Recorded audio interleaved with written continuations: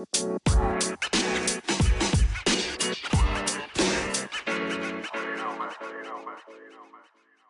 everybody, welcome back to Casa Walsh, Beverly Hills 90210 podcast. My name is Sam, and on today's episode, we are going over Season 7, Episode 16, called Unnecessary Roughness, and it premiered on January 22nd, 1997.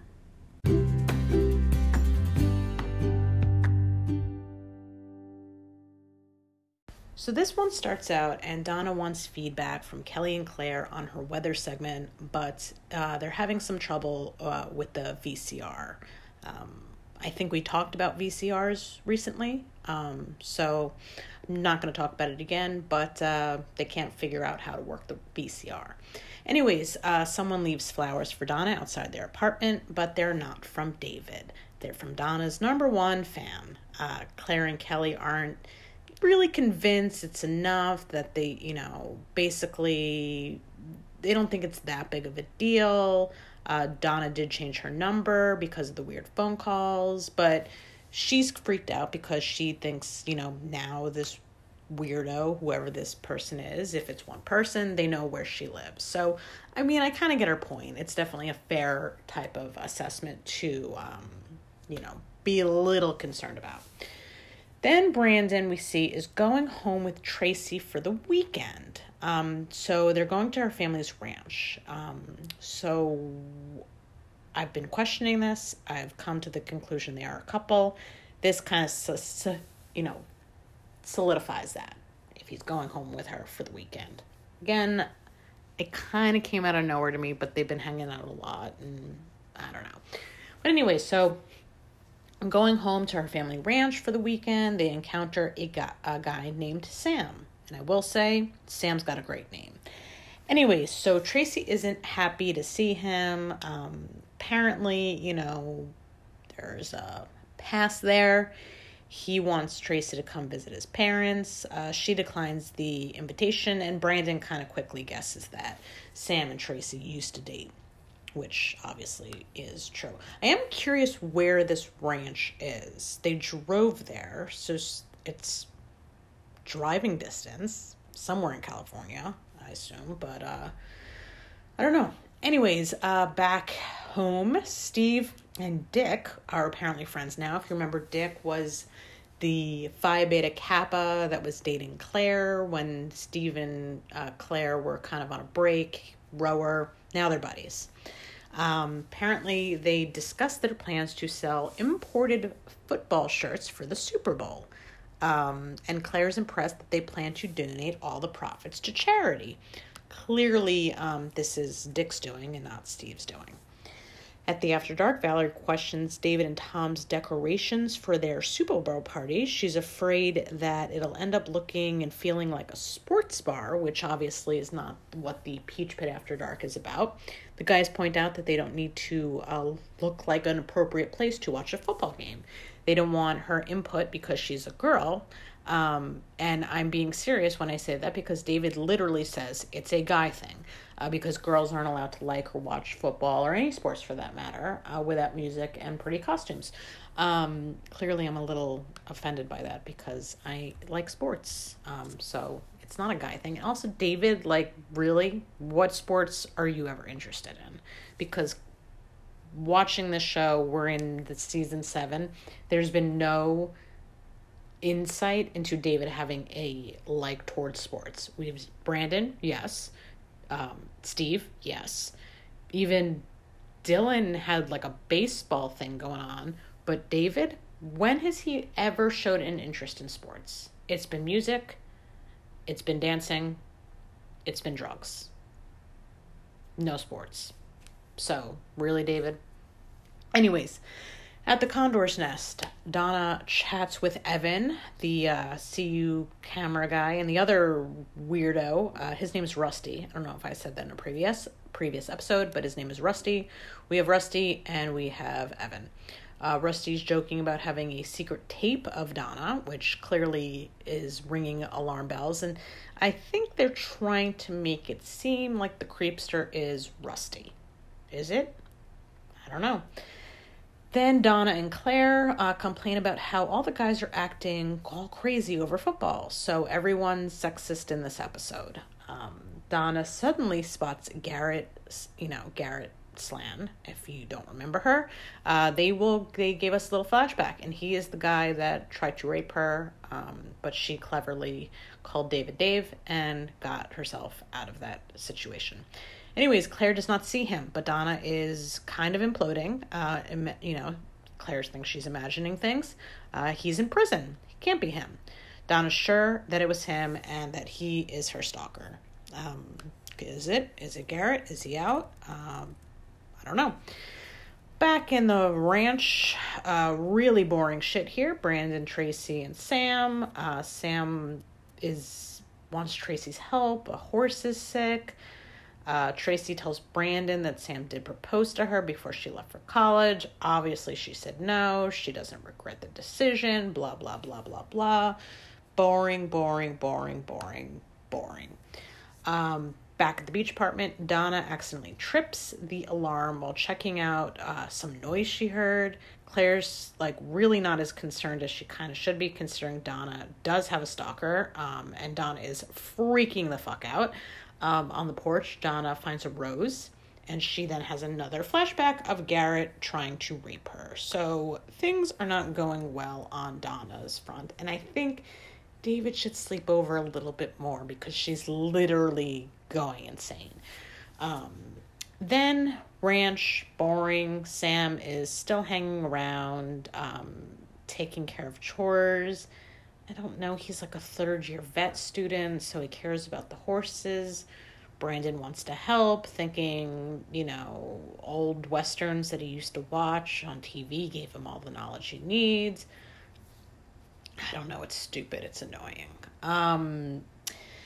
David and Tom now have taken over Valerie's office, left it in a mess because boys are gross slobs. Valerie wants Tom to take a break to spend time with her, if you know what I mean. And he and David still have a lot of work to do for their Super Bowl party. Who played in the Super Bowl this year? That is a question. 97. I'm gonna say, I don't know. I'll get to it. I'll let you know. Yeah, they're doing this Super Bowl party. Valerie's mad that basically Tom and, she's annoyed that David's taking over her club. Tom reminds her that it's actually his club also. And I don't know. I mean, it's just why can't they have a Super Bowl night at the club? What's the big deal? Yes, for one night it's like a sports bar. The Super Bowl is going, people are going to watch the Super Bowl, so why not have a Super Bowl party? It's always the highest rated, event of the year. Just watch the Super Bowl and make some money and have a party for it. It's silly that she's suddenly against this. Then, meanwhile, at the beach apartment, accidentally scaring the shit out of Donna, David kind of snuck up in her room to say hello. She tells him that she thinks she saw Garrett Slan. He must have gotten out of prison. David tells her that I don't think, he has gotten out of prison. The court is supposed to notify you if he's getting released, and we were not notified. But she's still panicked. So he promises to kind of, check in, see if he's still there. And he also advised her to go out with Kelly and Claire to kind of keep herself distracted, keep her mind off of things, because I guess he's a little busy with the club. But, yeah. So Dick is late picking up the shirts for his and Steve's big sale, and when the guys open the box, they find the shirts with soccer balls on them. After all, in other countries, except for the United States of America, football is actually what you call the game, what we call soccer. We're wrong. We call it soccer. It is actually football. Our football, American football, you don't really play with your feet except you're punting or kicking, whereas soccer, all you do is play with your feet. You can't even use your hands unless you're actually the goalie. But, yeah, we're wrong. But anyways, the shirts seem to be soccer. So that's an oopsie because not American football, which is what the shirts are supposed to have on them. They're not that cute shirts anyway. Like, who the fuck would buy that? Like, I mean, maybe if I knew it was like going to charity, maybe I'd pitch in, but I would never. Like, that is a shirt that I would wear to sleep. No way I would wear that out. So it's kind of weird. Like, they're not cute shirts. Literally white t-shirts, Hanes t-shirts with now a soccer ball. They'll change it, but a soccer ball on it. Okay. So anyways, back at the ranch, Brandon and Sam might, as well get a ruler because this is what this competition is going about with Tracy. If you know why I said the ruler, you can kind of figure it out. Sam wants to spend some alone time with Tracy to see how she feels about him. Brandon says no. I mean, Brandon's there with him. Like, it's very bizarre, Sam's behavior. I love his name, but you're staying at her family ranch. You're, like, helping with the animals, and you're all about Tracy, but it's like, have you visited her in college? Like, she's been away for a couple years, and you just wait until she comes home with her boyfriend to kind of, see if she's willing to give you a chance? Weird shit, Sam. Back at the Walsh house, Steve has enlisted his frat brothers in a sewing circle to put football patches over the soccer balls on the shirt, because obviously it is for football, American football. Again, these shirts are ugly. Who is going to wear them? Anyways, the After Dark Super Bowl party is underway, but David and Tom have to call Valerie for help because they need something that's locked in the office. Steve and Nick arrive with the shirts and distribute them without anyone realizing that they actually originally had soccer balls on them because they did such a good job sewing the footballs on them. Great. So riveting. Back at the ranch, Sam interrupts Brandon and Tracy yet again because of some horse stuff. Great. Boring, boring, boring. Claire, Kelly, and Donna skip the Super Bowl festivities to visit a strip club. A couple of guys send them champagne and try to ask them out, but the girls reject them. 2 guys, 3 girls trying to make something happen there. So that would be an interesting little, as they're leaving, a guy is watching from another car and then follows them. So it appears that Donna's stalker is following her. Now, I'm curious why she hasn't called the cops. I mean, I don't know. I mean, it's just a little bizarre, right? And also, like, Claire and Kelly really have, like, no idea. Like, they're just like, whatever. Like, they don't think it's a big deal. It's very bizarre to me that these are really good friends of hers because they're just like, oh, whatever. It's not that big of a deal. I mean, I understand maybe from Tracy's perspective, she was getting these calls also, but, like, Donna also is a little sensitive to this stuff because she literally was almost raped. So I can understand her feelings on this. So I'm totally on Donna's side. Anyways, so, yeah. This guy, as they're leaving the strip club, which also she didn't want David to know she went to a strip club. Who cares? People that get mad about that stuff, I don't think it's anything to get mad at. But this guy is in a car and he's following them.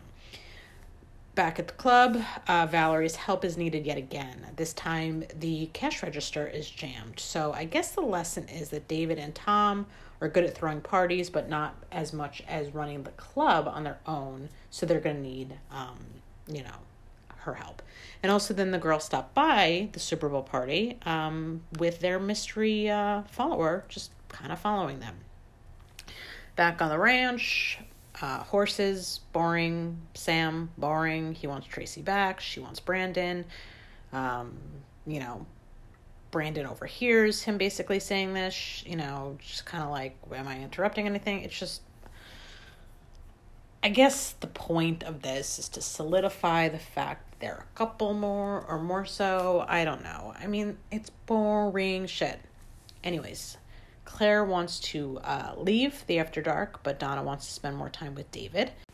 She's also telling him about this, like, he's like, what'd you guys do? And she's basically telling him that they went to a dance recital. Like, I don't know what she's trying to tell him because she doesn't want to tell him about the strip club for some reason. But it was kind of funny. But anyways, then Kelly is kind of talking to Tom for a second. So it seems maybe she's a little interested in him now that she's single and, you know, ready to mingle. I guess she's over Mark.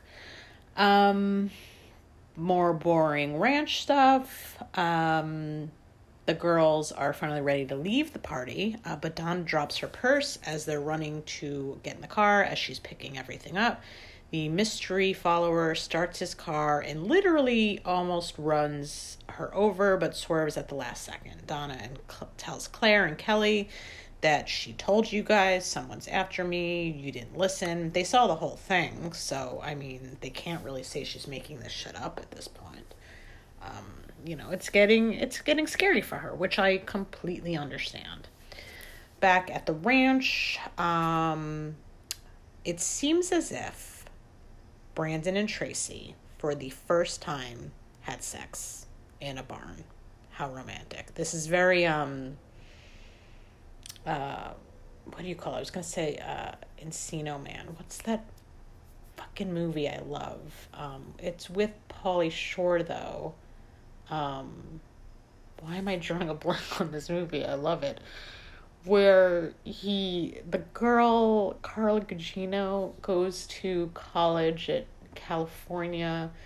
And this is so funny because, yeah, the son-in-law, she goes to college. She's from a small town, and her boyfriend from high school is Dick from 90210, and also Tiffany Amber Thiessen is also a girl from home. So they're in that movie. Anyways, it reminded me of that because then they go back to her small town for the holidays and stuff happens in a barn. Anyways, I digress. Donna overhears Kelly talking to Claire about Donna's fixation about Garrett Slan, and she's understandably upset that they're really not taking this seriously. The night before, they saw someone literally almost run her over from cars. She was getting all these calls. She had to change her number. Again, about that, all three girls have their own private numbers, and then they have a main line. That doesn't make sense. Why just have all private numbers? Because we know Kelly did. We know Donna does. I assume Claire does too. Anyways, why have just one phone number? Why do you need private numbers in an apartment with three people? Just a thought. Anyways, but she's pissed at them because they're not making this as a big deal. And she's like, you know what? I'm just going to stay at my parents' house. They're out of the country. I don't feel safe here. So she's pissed at them, and I'm on Donna's side. David arrives at the After Dark and finds the new furniture being delivered into the office. He goes in. It's a big desk, and she says this is for two people, and it is a sign to signify that they are partners. There's Valerie's side, David's side, nice big desk for both of them to share, and it seems that they are now in agreement about this party or whatever, that, you know, he's good at the party side, she's good at the business side. So all well, you know, on their kind of partnership at this point. Then Tracy and Brandon say goodbye to Sam. Seems Brandon and Sam have had to come to an agreement, you know, a understanding, and Sam's now also okay with Tracy being with Brandon and no longer, you know, an option for him. I guess he was just waiting for her, but he seems to be over it. Then, at the end of the episode, we are at the Peach Pit. Steve sells Nat the last shirt, so he and Dick have a successful weekend selling really ugly shirts that I don't know anyone would buy or for what reason. I mean, maybe if they tie-dyed it or something, maybe it would look better, but it's just, they're not cute shirts. I don't get it. I don't know. But Steve's also worried about Kelly and Claire staying at the beach apartment, but they remind him that they have they have an alarm system, so it's all good. And then we see Donna is looking through her parents' mail, and she finds a letter from prison. So it turns out Garrett Slan was released 2 weeks ago, right when Donna Stalker first started contacting her. So I think someone owes Donna an apology for saying that she didn't see him or that she's acting crazy, overreacting, because she's not wrong, and Kelly and Claire should say sorry. But yeah, that's where the episode ends.